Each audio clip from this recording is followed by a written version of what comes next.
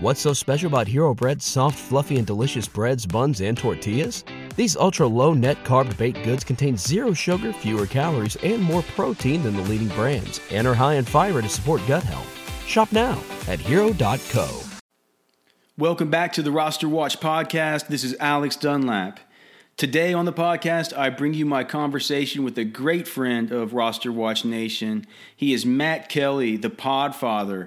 You know him best from Roto Underworld Radio, the wildly successful podcast that he has there for the website, Player Profiler. Matt is an entrepreneur in this space, a thought leader in Dynasty League football and redraft, and in DFS. We have a lot of things in common, and I've been a frequent guest over on his podcast. It was his first time here with us, and I think you're going to really, really enjoy it. We always have a lot of fun when we get together and start talking, especially about these rookies coming out of the combine and some of the interesting data that he can pull from his site, playerprofiler.com. That's the best place to find his content and his premium services at playerprofiler.com. You can also find Matt on Twitter at fantasy_mansion, and you can follow his podcast, Roto Underworld, on Twitter at Roto Underworld. With all that said, you can get access to multiple podcasts per week here at Roster Watch via a Roster Watch Pro subscription.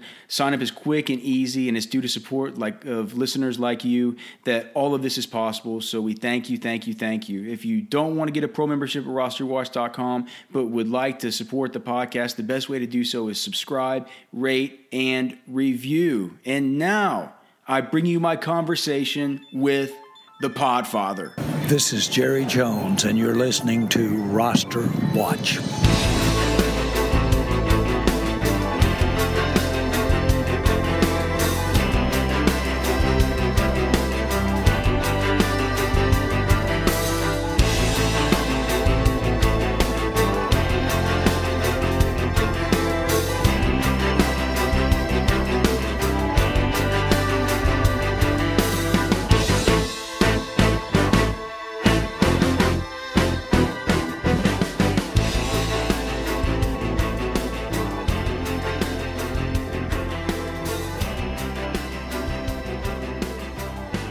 All right, so here you have it.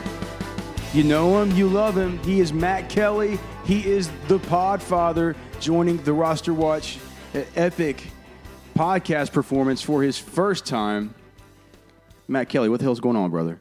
This is my first time on the podcast? Yeah, it's the first time on the pod. You come on the Sirius show. Wow, I've been on the Sirius show a few times. I didn't realize I hadn't been on the podcast. This feels great, man. Maiden voyage.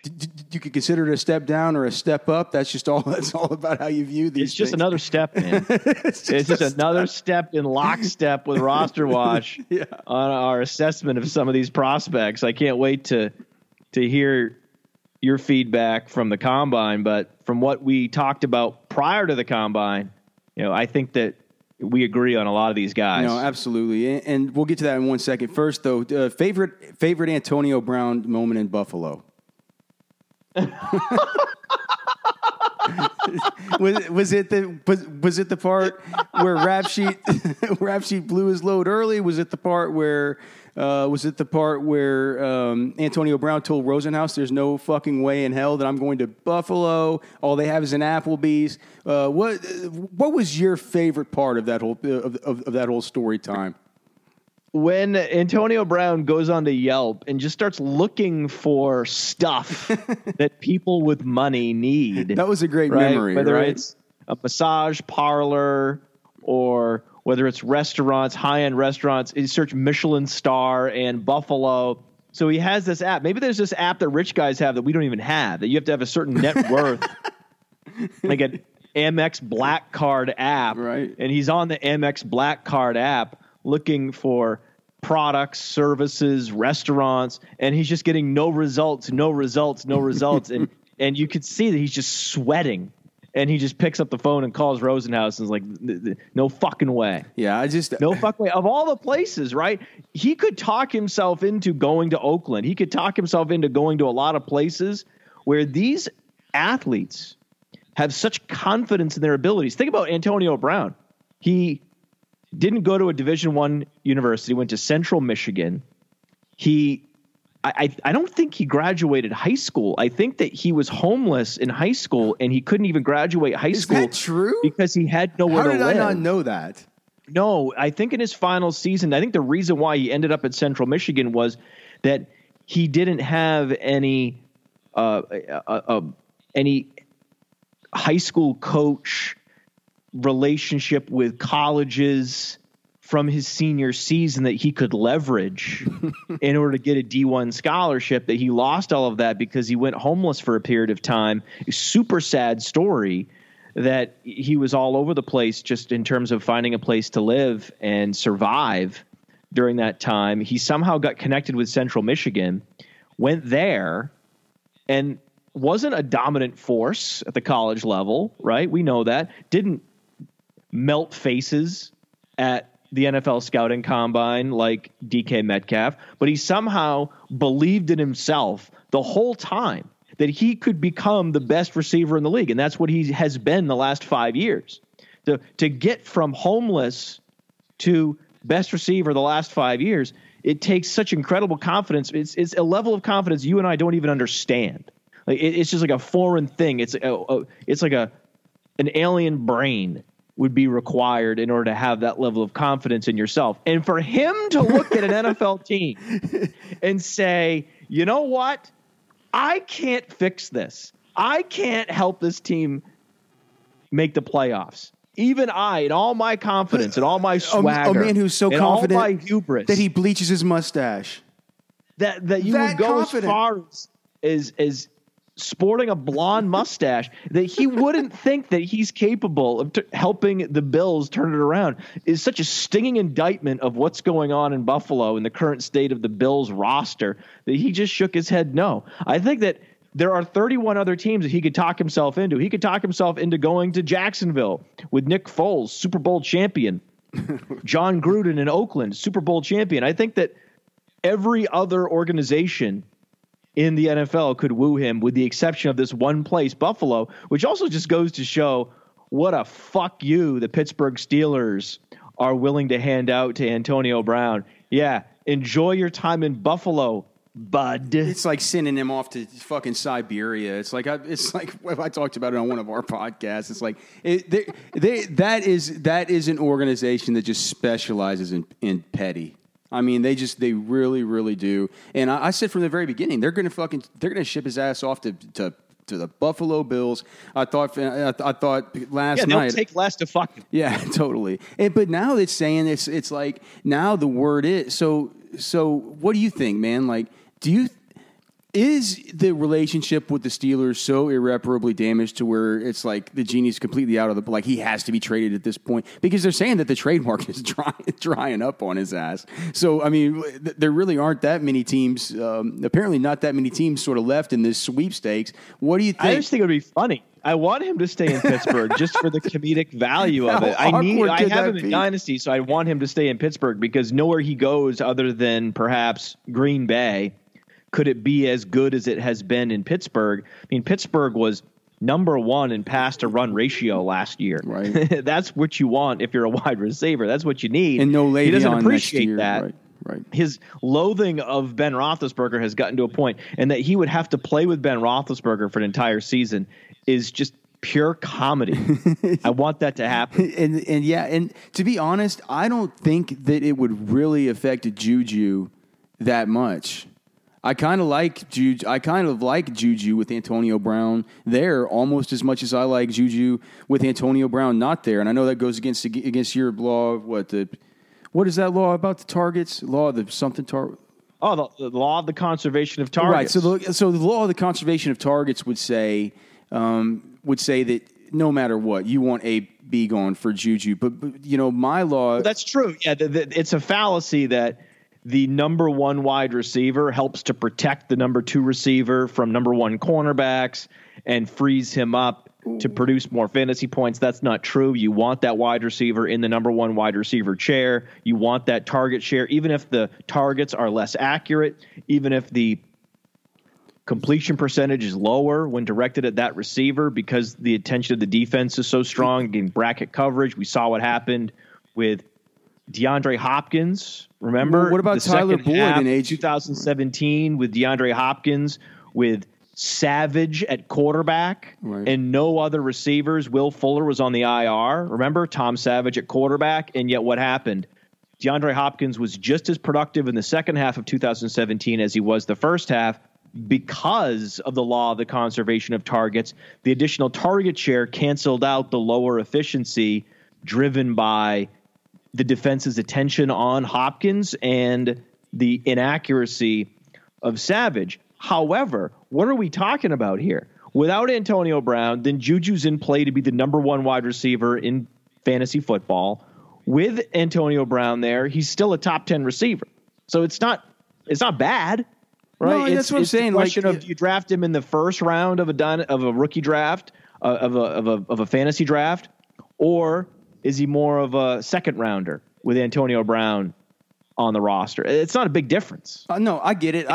And like I talk about the law of the conservation of targets. Sometimes I feel like it's exactly like you said. I call it the law of shifting attention, and it was the law of basically the Tyler Boyd law from this year. And I think it has more to do with number 2 wide receivers stepping up into the number 1 slot whenever a number 1 goes down. You can't always count on all of those targets, going to that number 2 wide receiver with the same efficiency that they would have gone had that number 1 wide receiver been in there. So that's right. Yeah, you got to be careful, right? Yeah, you got to be careful. You can't take that out to the furthest extreme on both ends. You can't run and extrapolate this law of the conservation of targets too aggressively. When a wide receiver steps into that number 1 wide receiver chair, the targets go up, but not as much as extrapolations may infer because of the additional attention and the fact that you inevitably have other receivers stepping up on the depth chart. James Washington could ascend. He could take a big step forward in his development, and that helps to offset the difference. So you never know. The bottom line, though, if you have a receiver that is going to be the number 1 option, the clear-cut alpha on the team that threw for the most yards, the most air yards, the greatest pass-to-run ratio in the league last season, that's a first-round wide receiver, especially if that receiver is Juju Smith-Schuster. And is posted some of the greatest efficiency at age 21, 22 we've ever seen in the NFL, that he is on a star receiver trajectory unlike any receiver we've seen. I mean, I think that he's right there with Amari Cooper. Like how we felt about Amari Cooper heading into year 3, that's how we feel about Juju Smith-Schuster. And I just have I don't know for sure. We don't know anything for sure. But just the way Juju handles himself in the media, his engagement with the fans, his engagement with the team, he doesn't strike me as this Amari Cooper business-like guy. And for that reason, I think that there's a very small chance that he busts when elevated into that number 1 wide receiver chair. I don't think he's Amari Cooper. Yeah. Well, and who knows? I mean, Amari Cooper's story is still being written clearly, but I just nobody knows what the hell happened with him, man. Yeah, I'm still shaking my head about that. We have a whole offseason to figure it out between now and then. Of course, we have all the Can you imagine 2017 if Michael Crabtree were traded? How much enthusiasm there would have been for Amari Cooper? The law of the conservation of targets would have been misused and extrapolated to such an aggressive place where Amari Cooper would have been going in the first round that season. You say all the but basically Michael Crabtree was the shield against the over exuberance, whereas once Antonio Brown leaves, there's no checks on the exuberance around Juju because everybody loves him, man. I've never seen this. He's just beloved. You poll 1,000 people, it's going to be 1,000 to 0. Love Juju versus don't like Juju versus don't like Juju. Even like the Ravens fans and the Browns fans and stuff. All the people up there Everybody in the AFC loves North. him. It's you crazy. have to love him. He's so lovable. He's in the mall playing catch with the kids. He's running routes. He's around shoppers in the mall. He's going and adopting puppies and giving them away to the kids with special needs. Puppies? Yeah. It's like someone gave him like this Instagram playbook and said, you do these 10 things, everyone will love you in the whole world. Yeah. The Andy did the whole thing with the whenever his bike got stolen, the city just banded together to help him get that goddamn thing back. All right, so likable, man. I mean, and he's also so productive. I mean, think about what he did. At age 21, right? He was 21. He's so young still, right? And then 22 last season, 18.4 fantasy points per game. So if you're a top 10 fantasy receiver at age 22, you're really, really, really good. Amari Cooper was never a top 10 receiver ever. I'd like to see so that would make now Juju Smith-Schuster. That would make him, what is he now, 23? Oh, he's not even. He's 22 and a half. Okay, so Riley Ridley's older. He had just turned 22. Riley Ridley's just as old as Juju Smith-Schuster. Oh, yeah, a lot of wide receivers that are coming out are as old or older than Juju Smith-Schuster because remember, Juju Smith-Schuster was productive as a true freshman at USC, and then he was bananas, one of the best true sophomore seasons in the history of college football. That's how we knew he was going to be great in the NFL. Whereas you have players like Hakeem Butler, who had to redshirt as a freshman because they were so raw, and then in their redshirt freshman or second season, they produce zero or close to zero, a handful of catches. And it's not until their fourth season in college that they finally put it together. Like, that is terrifying in the context of what the typical star receiver trajectory is, where they produce much earlier in their career. That's why a player like Hakeem Butler, to me, is terrifying.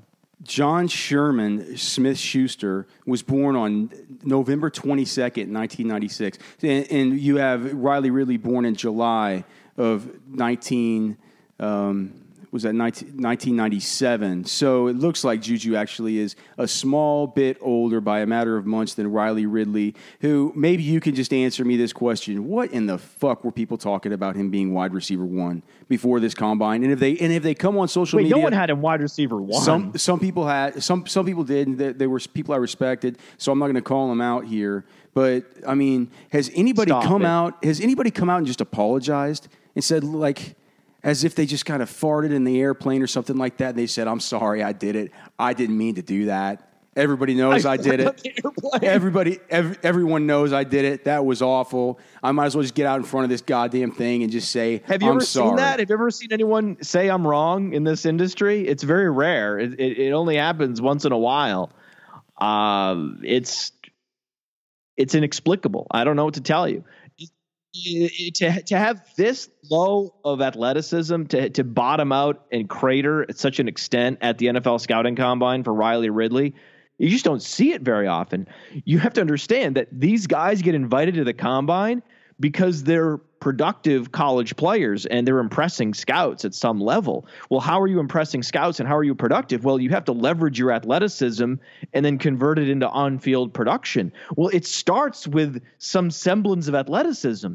So it's just so rare that you would have a player who checks in the 15th percentile in the explosion drills, the 18th percentile in the agility drills, runs a 4.58 at under 200 pounds. I pulled his player profile. This is the stuff of back of the roster camp cut players, camp body. He looks like a camp body who would not be someone who gets invited to the combine. When I think of someone that gets invited to the combine, I think of small school players like Jazz Ferguson, Ashton Doolin. It makes sense. Scouts saw, oh, wow, these guys are explosive. These guys are quick. These guys are dominating small school competition. That makes sense. You see prolific producers, Keneal Harry, they get invited from the major conferences. Everyone from Alabama always gets invited. All these guys from Ohio State get invited. Your guy, Terry McLaurin, performed well at the combine. He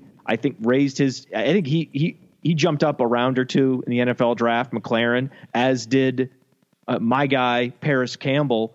Riley Ridley lost 2 rounds. Wherever scouts had him pegged, 2nd, 3rd, 4th round, he's now 4th, 5th, 6th round. Dude, I pulled up his player profiler. His best comparable is fucking Garrick Dieter.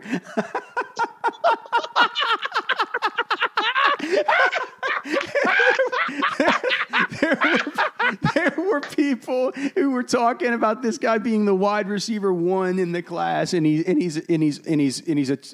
a 22.6-year-old.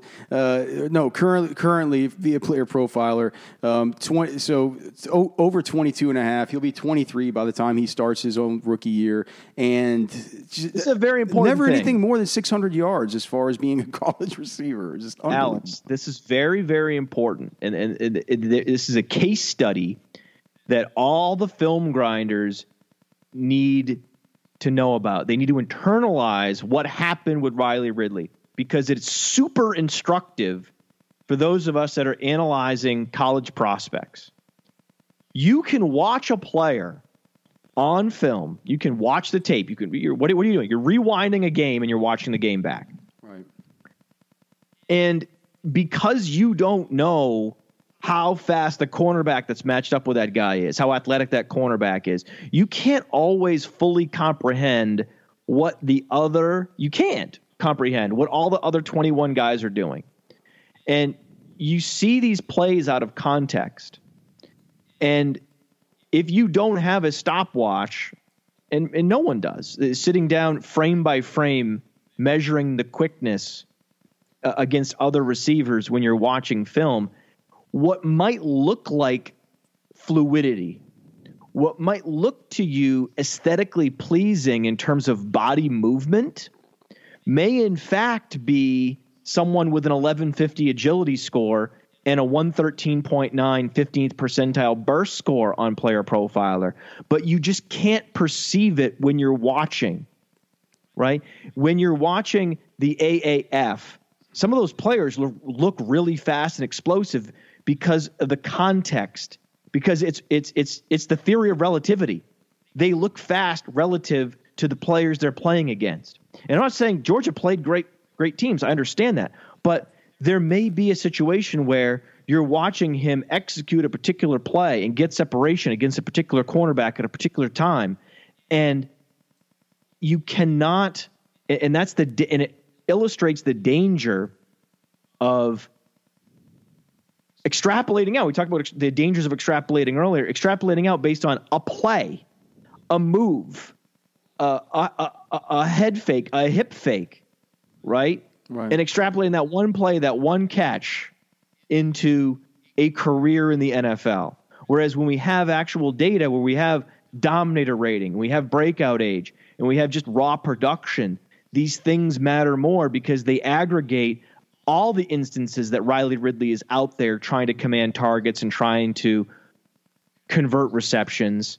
And that's a better measuring stick for a prospect than breaking down an individual play that for whatever reason just struck you as aesthetically pleasing. And the problem is when film grinders exist in this echo chamber, they're sharing the same clip with each other. So now everybody has seen the same clip of Riley Ridley. How many clips have been shared amongst that group from Ashton Doolin's career at Malone? 0.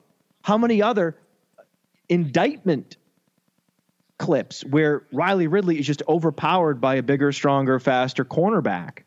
Those clips are not shared either. So that's the danger of being too myopic, zooming in too close on these players. While you live in an echo chamber, it can open you up to making some really bad calls, like slotting in Riley Ridley as the number 1 receiver. It's so bad. I'm looking over my rankings right now. I've done work now on about 30 of these players, and I don't even see how I can, in good conscience, even have Riley Ridley inside my top 15. I'm not sure that. What is Riley Ridley's ceiling? Is his Would ceiling? you rather have Jazz Ferguson? I'd rather have Jazz Ferguson. Haven't done. I like Jazz Ferguson's workout. I haven't done enough work on him though. I was in Lucas Oil watching all these workouts, and I have some thoughts from that. He's a late breakout guy. Yep. And he has low agility, so he has all the problems that that DK Metcalf has. Right. but he was also a dominant receiver at Northwestern State. So there's a chance that a guy with a 70-plus percentile dominator rating and a 98th percentile height-adjusted speed score, there's upside there. Yeah. Once you get past the top 10 receivers, so my top 10 receivers, I think are pretty locked in. I don't have that many hot takes in my top 10. I think my only hot take in the top 10 is that I don't have DK Metcalf in the top 3, and I have Ashton Dulin in the top 10. The rest of it's pretty straightforward. Both of those things are probably. I mean, I currently don't have DK Metcalf in my top 3, and I have more work to do on Ashton Dulin, but I can't imagine. I mean, it's like the top 10 is really. It's very solid. Well, you're gonna have Arcea Whiteside in there. I'll bet you that I'll bet you we could have the almost exactly, not probably the same order, but I'll bet you we could have almost exactly the same guys besides Ashton Dulin in our top 10s. Let me just. That's right, and you might have Hakeem Butler in there. I probably will leave Hakeem Butler out of my top 10. Oh, okay, yeah, I certainly have Hakeem Butler in there. Yeah, I'm just super terrified of him. I have a theory about Hakeem Butler that not only does the late breakout terrify me, but the extreme lack of productivity early in his career at Iowa State. It wasn't like he was at Ohio State or Alabama. He wasn't competing with other pro-ready prospects. Allen Lazard is what people will say, but Allen Lazard sucks. Okay. So that's the stinging indictment of Hakeem Butler. Right. But I go beyond that because I have to keep stack ranking these guys, right? I put Hakeem Butler up against Deebo Samuel. And if I am a GM in the NFL, I want Samuel. I want guys that look like Deebo Samuel, which I believe is like a more athletic version of Robert Woods. I want guys like that in this spread attack that are versatile, that can play all the positions and play them athletically, and they don't have weaknesses in their game like Hakeem Butler and the agility issues.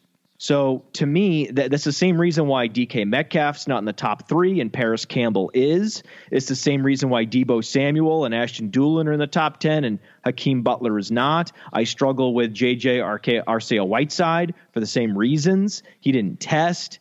He's more of a jump ball red zone guy, and that guy is a bit scary. So you're going to have Whiteside and Butler probably higher than we will, but it's not just because a particular metric or a composite profile that it didn't score as well, is that I also have a theory that there is a particular build and athletic profile that fits best in the Sean McVay offense, which so many of these NFL teams are starting to implement. And you're looking for a more athletic Robert Woods. You're not looking for a more athletic Kelvin Benjamin. No, I get it. And with Hakeem Butler, I even said, I also covered the Texas Longhorns for, a portion of my, profession. And I chart all the Longhorns games. I do write-ups on them. I analyze them for the site orangebloods.com. And I even said last year, whenever coming into that game, everybody on the message boards was talking about Hakeem Butler. How are we going to manage him? He looks like some kind of bigger A.J. Green. And whenever I got to the game, I said, well, he looks okay, but to me, honestly, I said, I think Tylan Wallace is a better player that Texas has faced this year. I think that certainly Hollywood Brown was a better wide receiver that Texas had played, that year. Marquise Brown. Yeah. So I don't know what to do with Marquise Brown. Marquise Brown did the test at the NFL Scouting Combine, and he's 170 pounds. But I got to put him in the top 10. I'm not going to leave Brown out of the top 10. Brown could be a lesser version of Tyreek Hill. Yeah. And I'm very interested in a lesser version of Tyreek Hill. You understand? Oh, right. Like the upside with those receivers, the Deshaun Jacksons and Tyreek Hills and Tyler Lockett's, they do well in the NFL. The NFL is moving more toward the smaller in all the positions, right? Quarterback, Kyler Murray. Wide receiver, Marquise Brown. Yeah. Go back to Baker Mayfield. The smaller receivers are producing more. That's why I'm going to have Andy Isabella in my top 5. That's it. Because Andy Isabella, to me, is a weapon. To me, I think of Andy Isabella as in the context of the modern NFL, the modern NFL systems, I think of Andy Isabella as a more dangerous weapon than DK Metcalf. That's a crazy thing to say because DK Metcalf just looks like the ultimate soldier of a football player. But he looked so good, right? He looks so good. But then when you actually think about it in practice, what is Andy Isabella really good at? Well, he's good at everything, right? He's good on shallow routes. He's good at intermediate routes. Well, we think he's good at intermediate routes. Didn't run that many intermediate routes in college, and also the deep routes, right? He looked good running those intermediate routes at the Senior Bowl. Yeah. He's the best at double moves, right? Andy Isabella is terrifying. If I'm an NFL cornerback or a safety, I'm terrified of Andy Isabella because I never know what the hell he's going to do. And the moment he pulls one of these double moves, I can't fucking recover, Alex. No, and he's like an 85th percentile overall athlete. I mean, and Andy's to not have a guy with that kind of precision route running with that athleticism and straightaway speed. It's just terrifying. Yeah. And he's also 190 pounds. The one thing, even from back to the Senior Bowl, like we talked about, you worry some about the hands catches because he's just got those small little 8.5-inch hands. But like I said back then, like how much do you really worry about these guys being hands catchers if they've already gained that much separation? I don't care. I want them to be hands catchers so they can frame the football out of way for their body and get upfield for better yak, right? Like hands catching a football is, in a sense, a way to generate separation whenever you can't do it with your feet, right? You get your hands out there and you separate from the defender with a hands catch. So it's whenever kept making these hands catches kept making these body catches during practice, Byron, my co-host, would say to me, he's like, "Hey man, how many of those body catches did you see Wes Welker make? When he was running wide open across the field on some drag." That's like the way you picture Wes Welker catching a ball is, a ball. He just sucks it into his gut. It's just a ball coming into his body and getting upfield because he separated so well. It's kind of the same thing with Andy Isabella, and maybe I'm a little bit low on him. I have him down more towards number 7 or 8, where I'm struggling with. That's fine. I think the top 6 I think is going to be pretty clear. Because I think you have to have Paris Campbell in there. Do you have Paris Campbell in your top 6? Yes, yeah. Because he was. For me, I have N'Keal Harry at 1. Do you have N'Keal Harry number 1? It is N'Keal Harry. What I say? Keneal. What did I say? Keneal? Yeah, it's N'Keal. But he's oh my God, I had it. No, you know why? Because I had it written down transposed. I had the K and then the N written down. Sorry. Kicking in. No, I know. You're right. You're right. You're right. I have an actual tie in my I have a tie in my model after putting in the 40-yard dash. I want to hear it. It's N'Keal Harry and AJ Brown. Yes, that's my tie. It is? That's what we're talking about. Well, yeah. Yes, I think it's those two guys, man. Those are the guys. So I'm glad. Those are the guys. I'm glad to hear, man. I'm glad to hear that we're on the same page. Well, because with N'Keal. What did you think? I thought that the 4.53 for N'Keal Harry was a really big win. That was a guy that showed up prepared.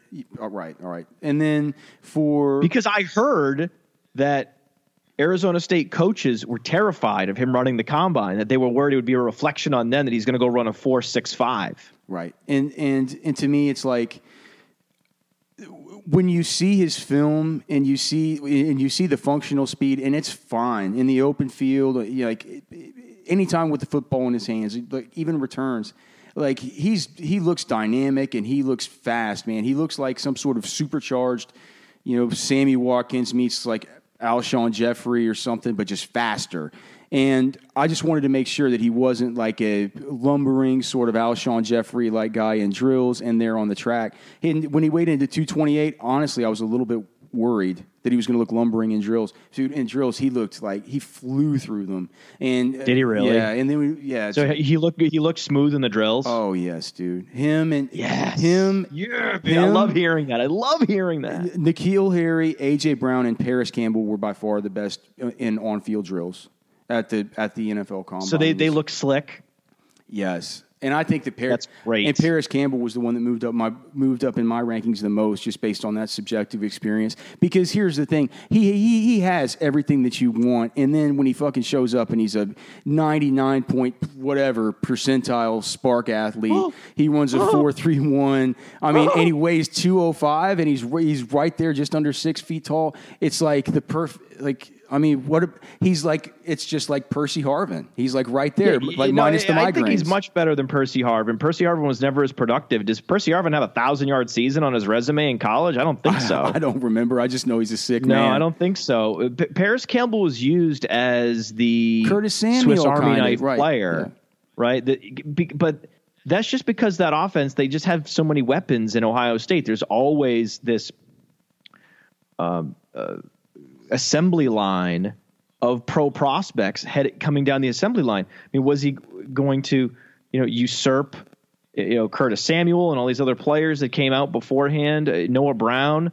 No, these players end up becoming functional NFL players. So it makes sense that he would have to wait his turn, but he broke out at age 20. It wasn't like he waited forever to break out, like, a Hakeem Butler or a Riley Ridley. Like, he broke out at an average breakout age. It's just he never dominated because it was such a spread him out attack. I was shocked that even though he logged 1,000 yards last year at Ohio State, that because it was such a prolific offense with Haskins under center, that his dominator was only 23.5%. So that it is a concern that he's never been this ball hog. He's never been this target magnet, but it's just the same thing with Deebo Samuel. It's just that he's like Deebo Samuel. Like, he's like a supercharged Deebo Samuel. Like, all those things that Deebo Samuel can do, Paris Campbell does them better. He does them more explosively. He does them more dangerously. Mm-hmm. He's just such an exciting player because you can you can close your eyes and imagine yourself game planning, right, for the next opponent, and you have this Sean McVay offensive system established, implemented. Where do you put Paris Campbell? It's like, where do you not put him? Right? Instead of trying to figure out how we can use a guy, it's like, I can't figure out how not to use this guy. Especially with all the jet motion that they're using these days out of that Sean McVay thing. This guy, I mean, he's so many offensive coordinators are going to look at Paris Campbell, look at his body of work, and all he does is impress the scouts at the combine, the old crusty college scouts that they're looking for what you saw, right, in these drills. Mm-hmm. So he's going to show well in those drills. Then they're going to go to Player Profiler. They're going to see these workout metrics, and then they're going to say, wait, what are we missing with this guy? And the answer is nothing. You're not missing anything. He's going to be a first round pick, Alex. He had a better workout than DK Metcalf. I mean, if you just look at the numbers across he had a better workout than DK Metcalf, just because DK Metcalf had the horrible agility stuff, and you talked about it coming in, or I don't know if you did coming in or before we started when I was trying to get the goddamn audio set up, but what the hell do we do with him? Because I'm almost scared to rank him too low because of. Well, you have to put him. We have him at 4. I'll just tell you, we have him at 4. Right. So fair enough. Because there's a Mount Rushmore of wide receivers. He's on the Mount Rushmore, Alex.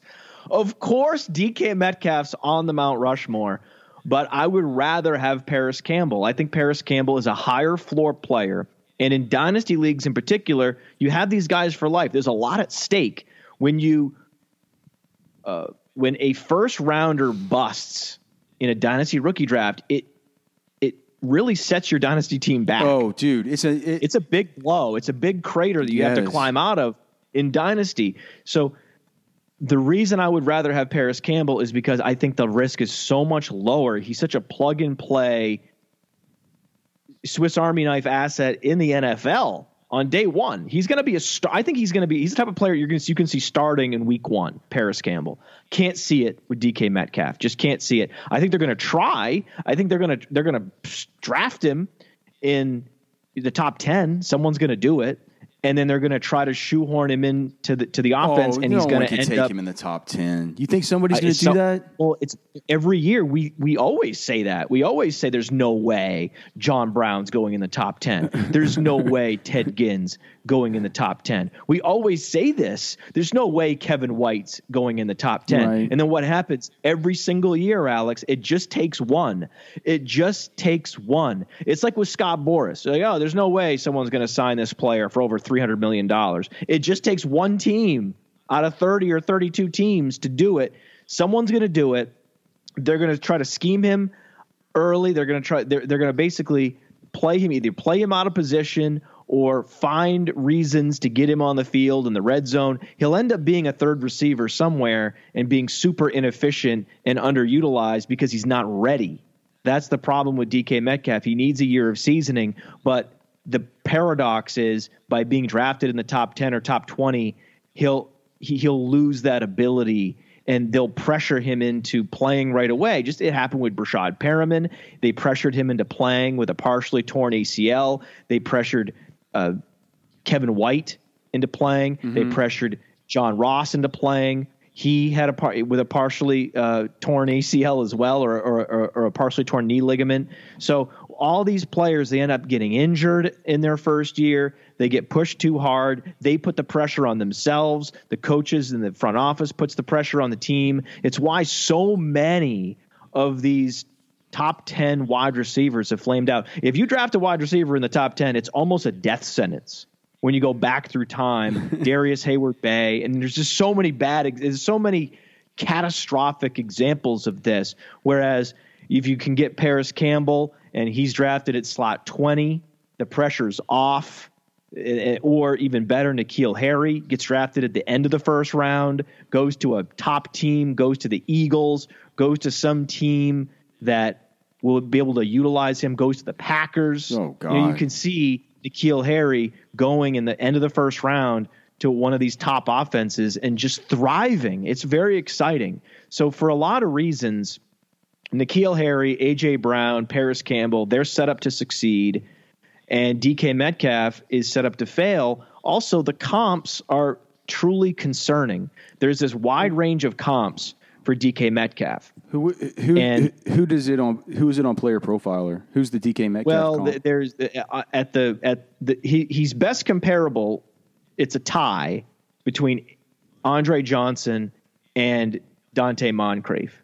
Ooh. And really, when you go down the comps, it's just bad comp, good comp, bad comp, good comp. For every Martavis Bryant, there's a Julio Jones.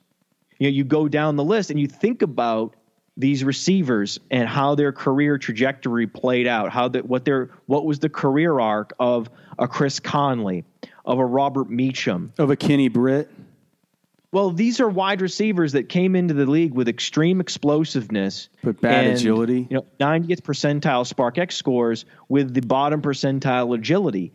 It's a very difficult workout metric shape to overcome. Does DK Metcalf have the raw athleticism and perhaps the drive to be great? That is something that Antonio Brown has. Does he have that Antonio Brown gene? Maybe he does.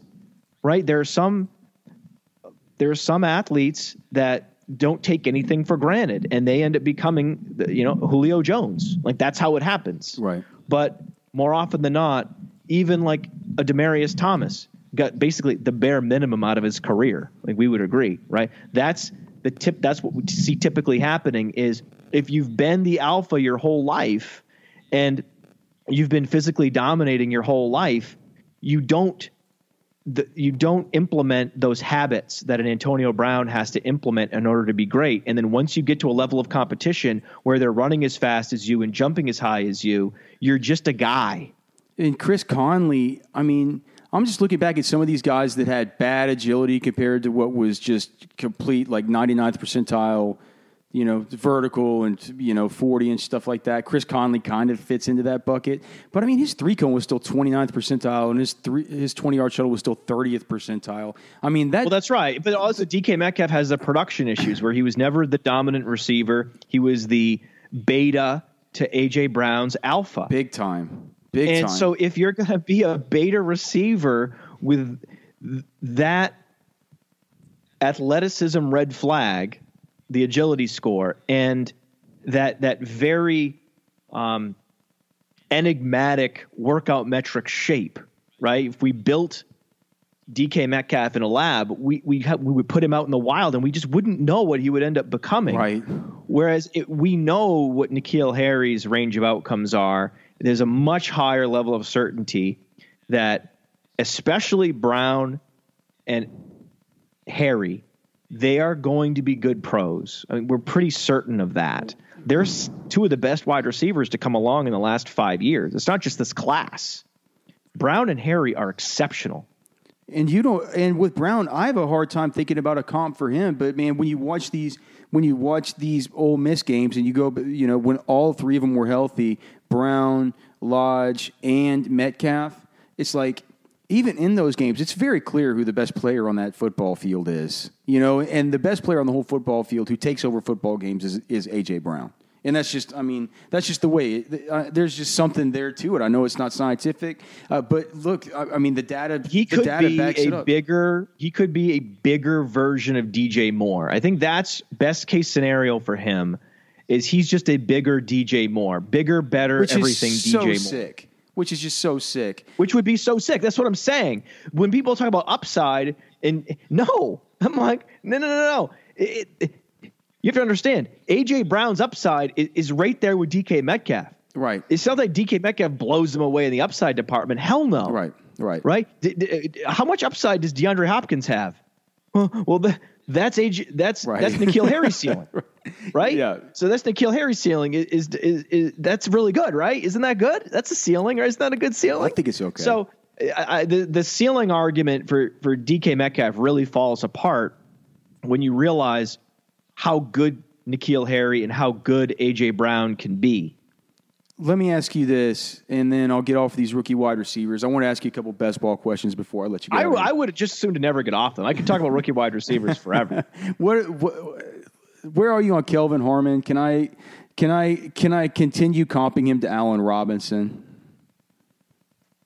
No. I have to quit. You have to quit it. There's been an embargo. I have this DeAndre Hopkins line of demarcation for athleticism, because when DeAndre Hopkins came out of Clemson, it was a concern that he was below the 50th percentile across all these metrics, but he was at least in that 25th to 50 percentile zone. Like, he was at least a quality athlete. He just wasn't wowing you in any drills. He wasn't jumping off the screen, off the page at you, but he wasn't hovering down near the bottom like we see with Riley Ridley and these camp bodies that don't even get invited to the combine. Well, Kelvin Harmon really is walking that line, and I don't like how close he is to that line, that athleticism line. So he fell the most. I had Kelvin Harmon at number 5. He fell to number 9, tentatively. That's exactly. But I still have him in the top 10. Why? Because he produced at an early age and Hakeem Butler can't say that. So I think that his floor is higher than Hakeem Butler. So with Harmon, he's right there with Ashton Dulin, Deebo Samuel, and J.J. Arcega-Whiteside. Okay, so I think for me, it's with those guys. And until Arcega-Whiteside shows me he's a more athletic version of Kelvin Harmon, then I can't rank him ahead of Harmon. If he's going to punt all the drills at the combine, then sorry, JJ, I can't put you over Kelvin Harmon. But as soon as the pro day numbers come out and Arcega-Whiteside is clearly more athletic than Kelvin Harmon, then I'll have my ammunition to push him up ahead of him. But Kelvin Harmon has an X receiver body, and it's very possible. I'm very open to the possibility that he is just has that je ne sais quoi factor in the NFL. He knows how to get open. He knows how to use his body, all the things that people loved about him on film, that he is able to translate that into the NFL. We've seen players that are sub-athletes like Jarvis Landry produce. It has happened. It's an outlier, but it has happened. So I'm more concerned about the outlier of Hakeem Butler with that body type and that lack of productivity early in his career. That's actually more concerning to me than the productive player who tested poorly. Yeah, and it's so funny. I have Harmon down at number 9 right now as well. As you mentioned, like these, well, of course, these things get, you go through, and as you think about stuff, there can be shifts, and that's not a final rating on it. Plus, I'm not done with the class yet. There could be somebody that jumps ahead, or who knows. But by the way, what's up with these microwaved dynasty rankings where the rookie rankings come out on Monday and Tuesday? Are you kidding me? You're kidding me? You think you can synthesize all that data from the combine and the 2018 college season, and you can put it all together, it's hard, right? and you can create rankings. You can microwave them and then beep, beep, beep, beep, beep, take them out of and then put them up online after 2 days. You can't trust those rankings, those microwave rankings. You got to let the takes marinate, your right? Monday morning rankings. Yeah. You can print those out and throw them in the wastebasket. J.J. Arcega-Whiteside, man, the GOAT. I was so disappointed that he wasn't working out. And do you know what I got tilted with the most? I forgot who it was. Did you talk to him, by the way, and understand why? No, because during the time that he was during his slate of available, like at Roster Watch, we don't subscribe to any of the wire services for our photos or anything. So we just save the money just by getting all our photos of everybody at the combine. And so during that session, it was my turn to go get photos of everybody. So I didn't get to interview any of the players during his group. But I can go look at the transcript of his. I know Byron was over there talking to him. I can go look at the transcript. I probably should talk to Byron, man. Yep. But can't you pick up the phone and talk to Byron? Well, I can't right now. I'm recording a fucking podcast. Friends? If you didn't know better, right, what happened to you and Byron, man? Is there something we should know? You guys aren't talking about this on the day of on the day that when they started out that morning doing their they start out with the vertical. And the numbers from the vertical started coming in, and it was so J.J. Arcega-Whiteside was number 1 with the first group. Number 2 was, I believe, Miles Boykin, right? And so I guess the guy who was in there reporting didn't know that Miles Boykin was jumping and not J.J. Arcega-Whiteside, and so he reported that J.J. Arcega-Whiteside jumped 43.5. Oh, no! I just jumped out of my chair. I said, "We're about to have these about to jump out of we're about to fucking blow up Lucas Oil Stadium because he is more athletic than I even knew." Of course, the guy, I think it was like Ben Fennell or something on Twitter. It was like Well, man, I've learned a lot, man. 2 years ago, I'd have been a lot higher on Boykin. Yeah. I don't know what to make. I've learned my lesson. I haven't done the work on, I've not done the work on Boykin yet, but I'll tell you this. Why do you think that 2 years ago you would have been higher on him? Because it's not like he was 22%. Because 2 years ago, I was not focused on the right details, and I was chasing athleticism, and now I feel like I've calibrated my process better, where a guy like, I have to come to Jesus on a guy like DK Metcalf. I love his athleticism, but I also know the NFL is going to draft him in the first round, and he's going to get opportunity. And to leave him outside your top 5 is too hot takey, and it's just not doing your rankings a good service. Whereas a guy like Boykin, you have to get under the hood and understand that it's very possible for someone to be very athletic, and it just doesn't translate. And it was hard for me to wrap my head around that 2 years ago. Let me ask you this, I know I said I'll be done with the wide receivers, but one guy near and dear to my heart, little Jordan Humphrey from Texas, just comes in and we should put one of your Roto Underworld radio just shit the bed sounders here if I had one.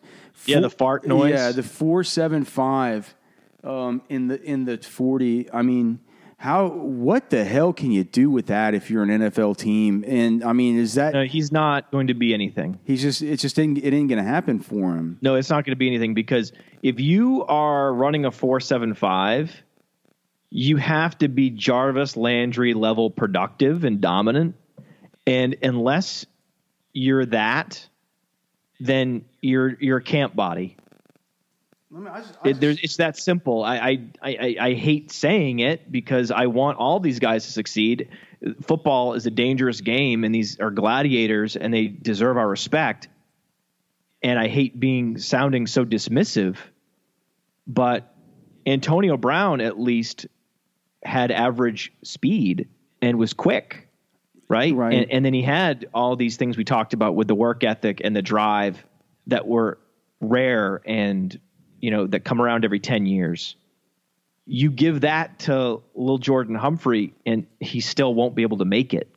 I wonder if there's, I just want to see if Lil Jordan Humphrey let me just see what his percentiles would have looked like if he was so at least, Lil Jordan Humphrey being measured, but besides hand size and arm length, wingspan and weight, etc., where he's miserable, he'd be in like the 95th or higher percentile of all of these drills if he were an offensive lineman, if he were an offensive tackle. 95th percentile or higher. He's 210 pounds. Yeah. So, at least if he puts on 100 pounds, he has a future in the NFL. Yeah, let's see where he would be among edge defenders. You know what's funny is that only 56%. See these guys that retire in the league, right? Yeah. You see these guys like Mark Schlereth and the center for the Colts from the Ryan Kelly. No. Oh, Jeff Saturday. Jeff Saturday. Yeah. So you look at a Jeff Saturday, a Mark Schlereth. They actually do now weigh 20 pounds. No, it's crazy. It's crazy, right? It's crazy. Like how they lose 100 pounds. Jeff Schwartz, the some of these dudes the ex offensive line dudes. They know you can't keep that weight on, dude. You're cruising for a fucking heart attack. It's bad for your organs. It's not cool. So, these guys, they'll go into coaching. It's fine. Yeah. Ashton Dulin, let's just talk about him real quick. I've done no work on the guy. What do you love so much about him? It looks like he was 83rd percentile spark score. There are two big small school guys for me. Jesus Christ, 65% of his team's receiving touchdowns, 41% of his team's receiving yards. He was basically the most productive player out of anybody I'm going to watch as far as his as far as his market share. What's interesting is that with Dulin, Malone College started their football program, and he was a recruit. So he was playing for Malone in their inaugural season. And then after his final season in 2018, they shut down the program. They shuttered it. So he was there at the beginning and the end of the program. So that's how small that school is. So you have to put the dominator in context and the breakout age in context. Would he have broken out that early and been that dominant? Absolutely not. If he went to Ohio State, he's competing with Paris Campbell for targets. Fuck out of here. Right. He might not have even ever broke out if he went to Ohio State. So once you put it in context, you understand that he's not a top 5 receiver, no matter how impressive all these metrics are, because of the strength of competition. Because he's not a D1 player. But he's about as good as a non-D1 player as you're going to find. It was him and Emmanuel Butler were both in play to be that guy. There's always one guy, right? So who's it going to be this year? It's going to be Dulin. Emmanuel Butler opted out of the 40, which was a huge disappointment. The other metrics, average. So he needed to flash. He didn't. Dulin did flash. The 4.43 comes out to a 111.6 93rd percentile speed score because he's 6'1", 215. This is the prototype, Alex, that NFL spread offensive coordinators are looking for. This is what you want. He can play every position, and you don't have to draw plays for him. Ashton Dulin, unbelievable that we're talking about this guy. Well, no, the thing is, it's like, okay, you were productive at a small school. You weren't just productive. You were the most dominant small school receiver of 2018. That's a real big accomplishment. Congratulations. Okay, but are you Willie Snead?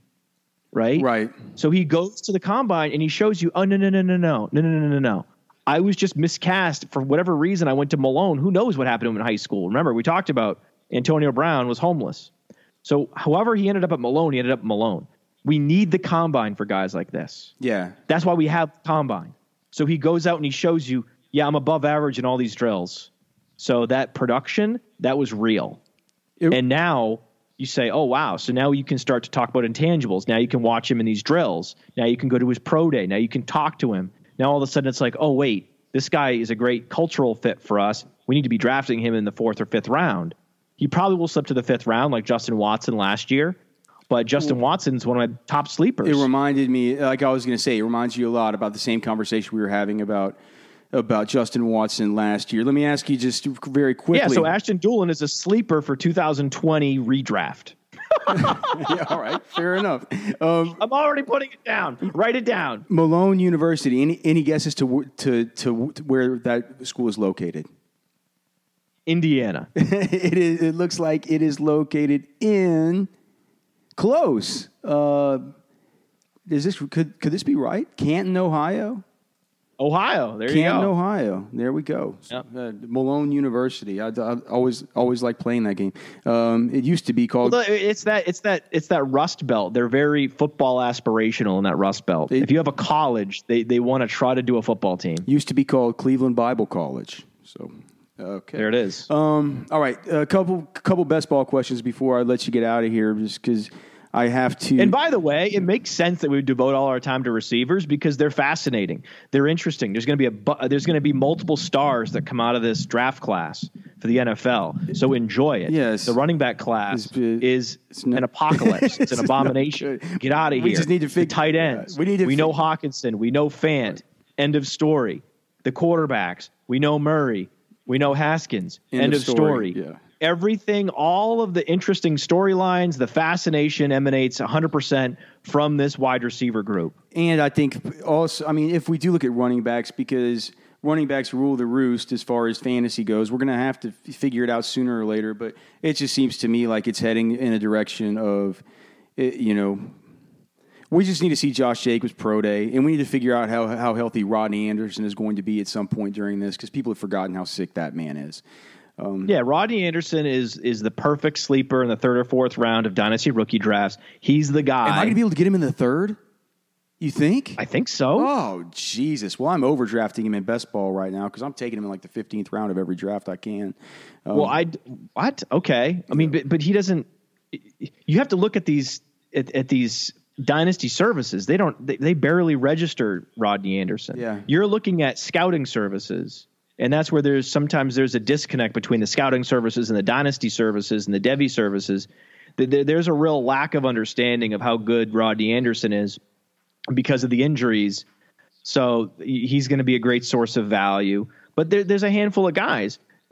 Alex Barnes, he's going to be a great source of value. Justice Hill's going to be a great source of value. You can chase some of these athletic players, the couple athletic players we have in this ridiculously, absurdly abysmal class. It's bad.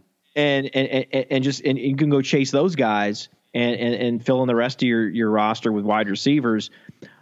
But Josh Jacobs is the one guy. If he goes in the first round, if he gets Sony Michel level draft capital, then he's in play for the 101 in rookie drafts. Automatically. Yeah, clearly. That'll be like, because that's a debate. Do you go Harry or do you go Jacobs? And if he lands on a roster where he projects to be the starter with early round draft capital, in fantasy football, you don't overthink it.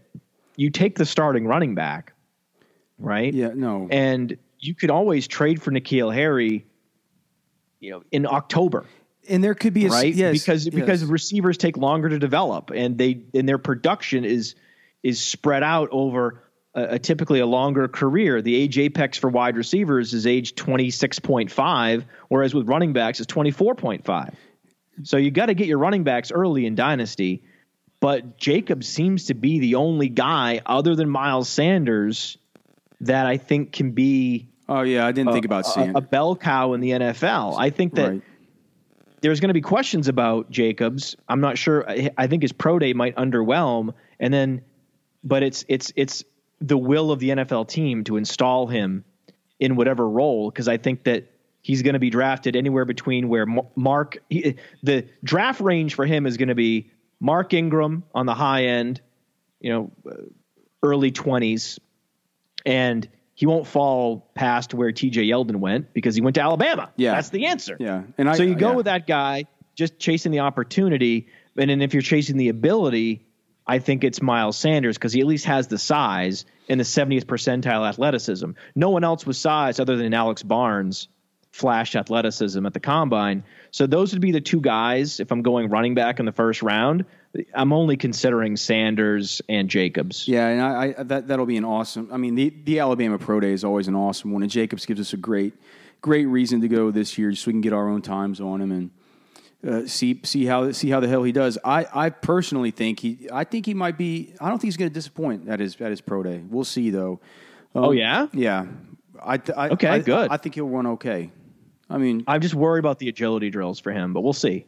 It's a fast track there. Arian Foster showed great feel and timing with his cuts, but he wasn't necessarily agile. So it might be the case with Jacobs. So we'll see. We'll have to see. It's just that he's very much a black box prospect because he did not produce and he didn't run at the combine. So it's just very tricky. But like with DK Metcalf, we know the NFL teams love him. So by extension, we have to rank them high. Right. Fair enough. You know, there's places to plant your flag, Alex. That ain't it. You know, I'm going to plant my flag on Hakeem Butler. I'm going to plant my flag on Ashton Dulin. Right? I'm not out here tearing down statues of top 3 receivers or top 3 running backs. That's not how you win in this game. No, not at all. All right, so how far down your board, if you were just drafting right now, as best ball drafters are, has Todd Gurley come with the news? Sort of last time we talked, it was on your podcast. I tried my best to get all the information that I could at the combine. I peppered Les Snead and Sean McVay with Todd Gurley questions that turned into various headlines.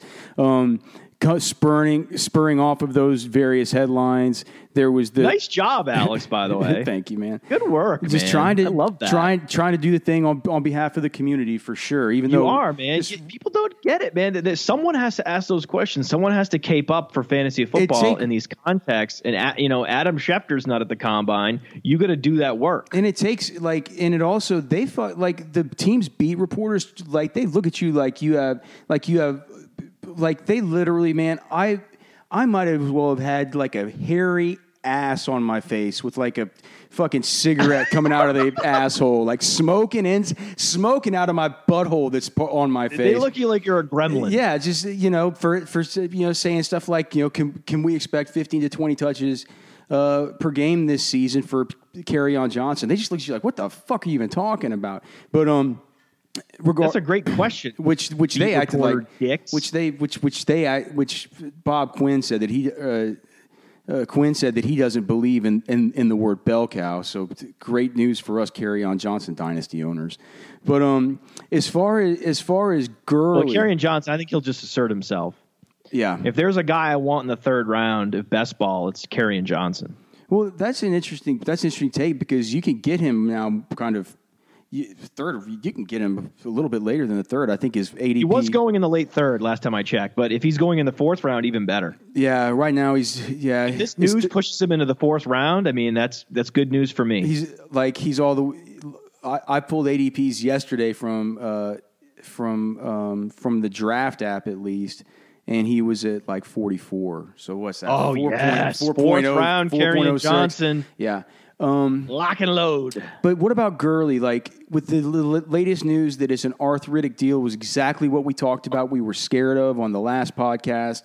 Like, how is this manifested and where you would actually take him? Are we talking about not taking Todd Gurley until the turn at this point? It's one of those things with these knee injuries where they can really bother you. You can have arthritis. You can have tendonitis. It can bother you for months. I had tendonitis in my knee for 3 months, and then one day you wake up and it's just gone. It's just gone. It's what happens. It's the body, man. The body figures it out. It's just like you have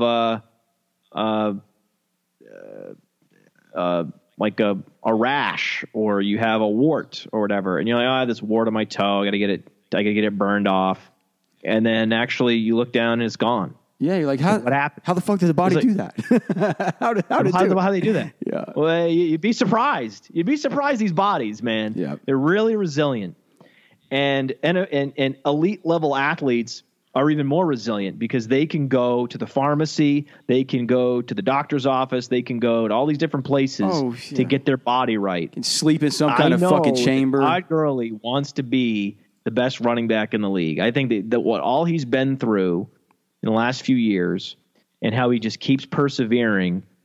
And it's just, he's Todd Gurley, man. I keep coming back to that idea. And we see this every year. There are players that we know are premium brands, and for whatever reason, narratives start and suppress their perception. And but when you actually zoom out and you look at who these players are, what they've done in their career, what is documented about their injuries, Todd Gurley is going to be 25 years old next season. He's going to be he is operating in his super prime. The idea that you would have the ability to draft a running back on the Rams with his talent profile at age 25 is absurd. To get him outside the top 3 is a gift to me. That's how I think of it. Okay, well, fair enough. I guess, man, because I'm not a doctor, man. I'm not a doctor. And if he's not, he has the option of getting surgery. And if specialist after specialist in Los Angeles, around the world, are telling him that surgery's not needed or surgery's not the right way to go, then what am I supposed to do with that, Alex? I don't know. I mean, Am I supposed to go yell at him for not getting surgery? I mean, I'm not a doctor. And if they believe, and that tells me that they believe that this is going to heal on its own. And, for example, Tony Siragusa played his entire career with one ACL. No, what's Siragusa? Tore his ACL. He's the goose. It's a different position, too. I know it's a different position, but I'm just saying that his other ligaments around his knee, the MCL, the LCL, and the PCL, they all strengthened, and they together did the job of the ACL in his career as a tackle in the NFL. That's just crazy. So it's crazy, but he didn't. He was afraid to report it because he was afraid he was going to get cut. That's unbelievable. He was on the Colts, so he didn't report it, and he played through it, and then at some point he had a scope. 10 years later, and they said, by the way, Mr. Siragusa, I'm not sure if you know this or not, but you don't have an ACL it's been torn. It looks like it's scar tissue. It healed over healed over many years ago. He's like, oh yeah, I remember when that happened. I don't want to tell anybody. Well, I'll say this. I really think that Todd Gurley is going to be back next year. I can't. Think about what it requires for you to really discount him. It requires for you to think that you are a medical professional to a level and that you have information that's not being released because you're guessing. And there are so many injuries where we just can't believe this guy. Remember Teddy Bridgewater wasn't supposed to play football again? Remember that? There was some of that. There's so much. Well, I'm just saying that every year there's these unbelievable stories, and then a year after they come back, it's like you take it for granted that these players are out here getting a full workload. With Frank Gore tearing his ACL multiple times early in his career, and he went on to have a stint of 10 years without getting hurt. Matthew Stafford, I remember he couldn't stay healthy through his season. Remember his shoulder, his collarbone? Every year. He had a degenerative condition. It's unstable at this point. He had a lack of calcium. He had early onset osteoporosis. Whatever. Matthew Stafford. Dr. Matt Kelly. An amazing show title. Dr. Alex Dunlap. No, that's not what happened. He randomly hurt his shoulder. I mean, I don't know what to tell you. But I'm happy to draft Todd Gurley in fantasy football. Thank you very much. In the first round. Yes, I'm not waiting to the turn. I'll draft him in the first round. I'm team running back in the first couple rounds. The only running back that I think is making a case to usurp him, but not based on what Gurley's doing, based on what I think that he's going to do in his growth and development and the improvement of the Carolina Panthers offense and offensive line, is Christian McCaffrey. Oh, I was going to ask you about him next, and just to clarify. Yeah, so Christian McCaffrey's the one guy where I'd say, you know what?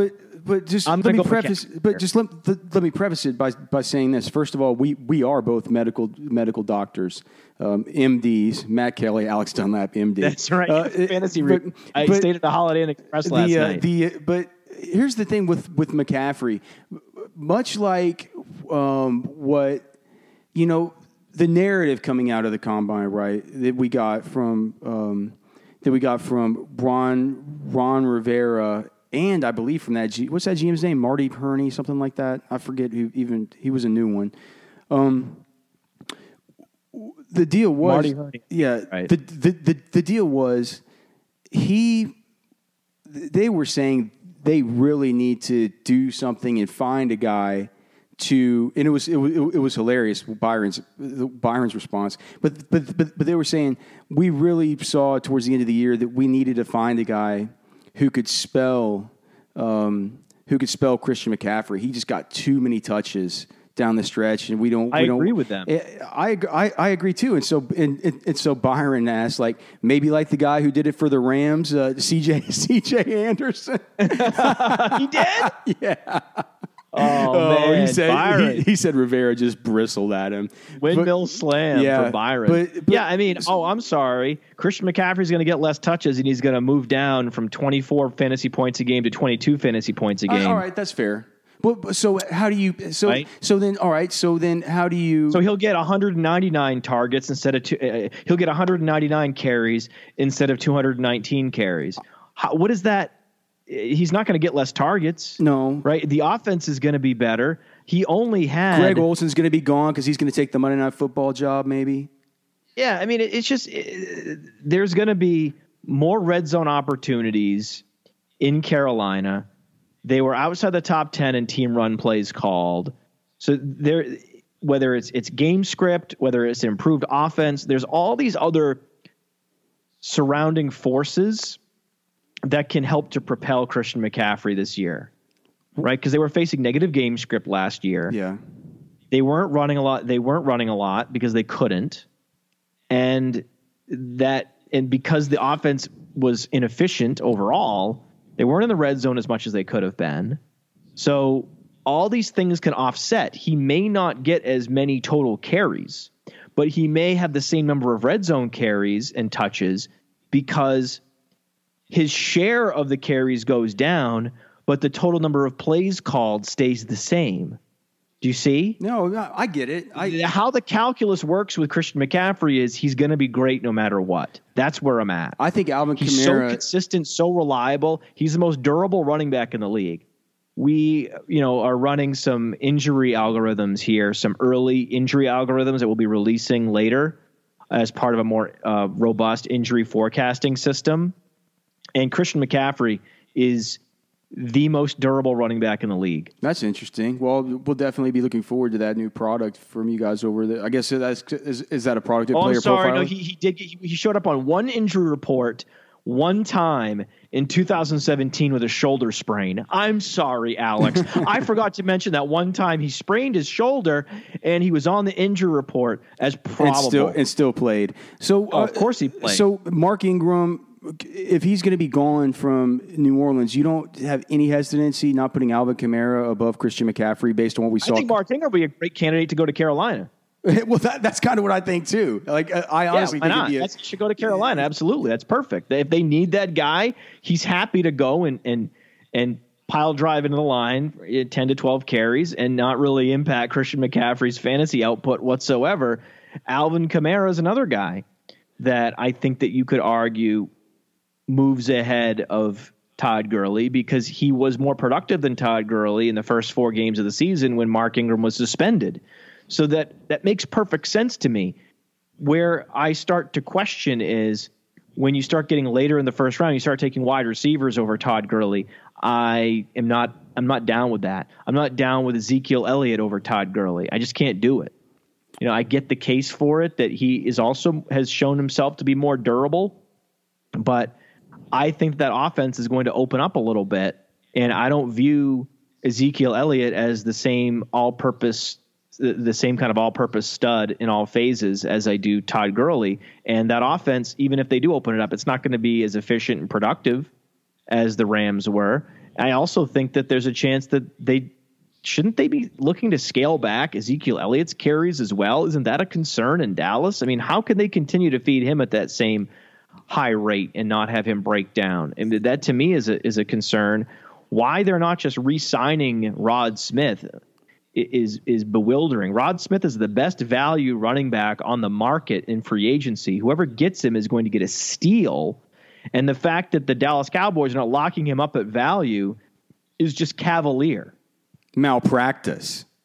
It's stupid. It's just stupid. You need to self-scout, Alex, and know what you have in Rod Smith. Someone is going to get a steal in Rod Smith this year, and I'm going to be drafting him. I mean, he will be my highest owned player in fantasy football. Rod Smith, absolutely.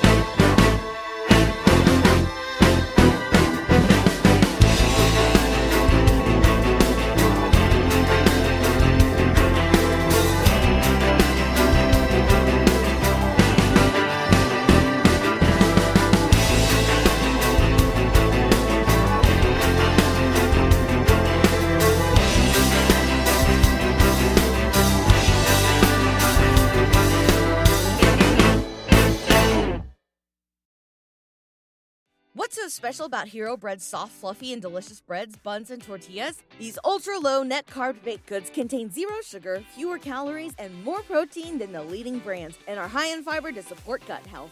Shop now at Hero.co.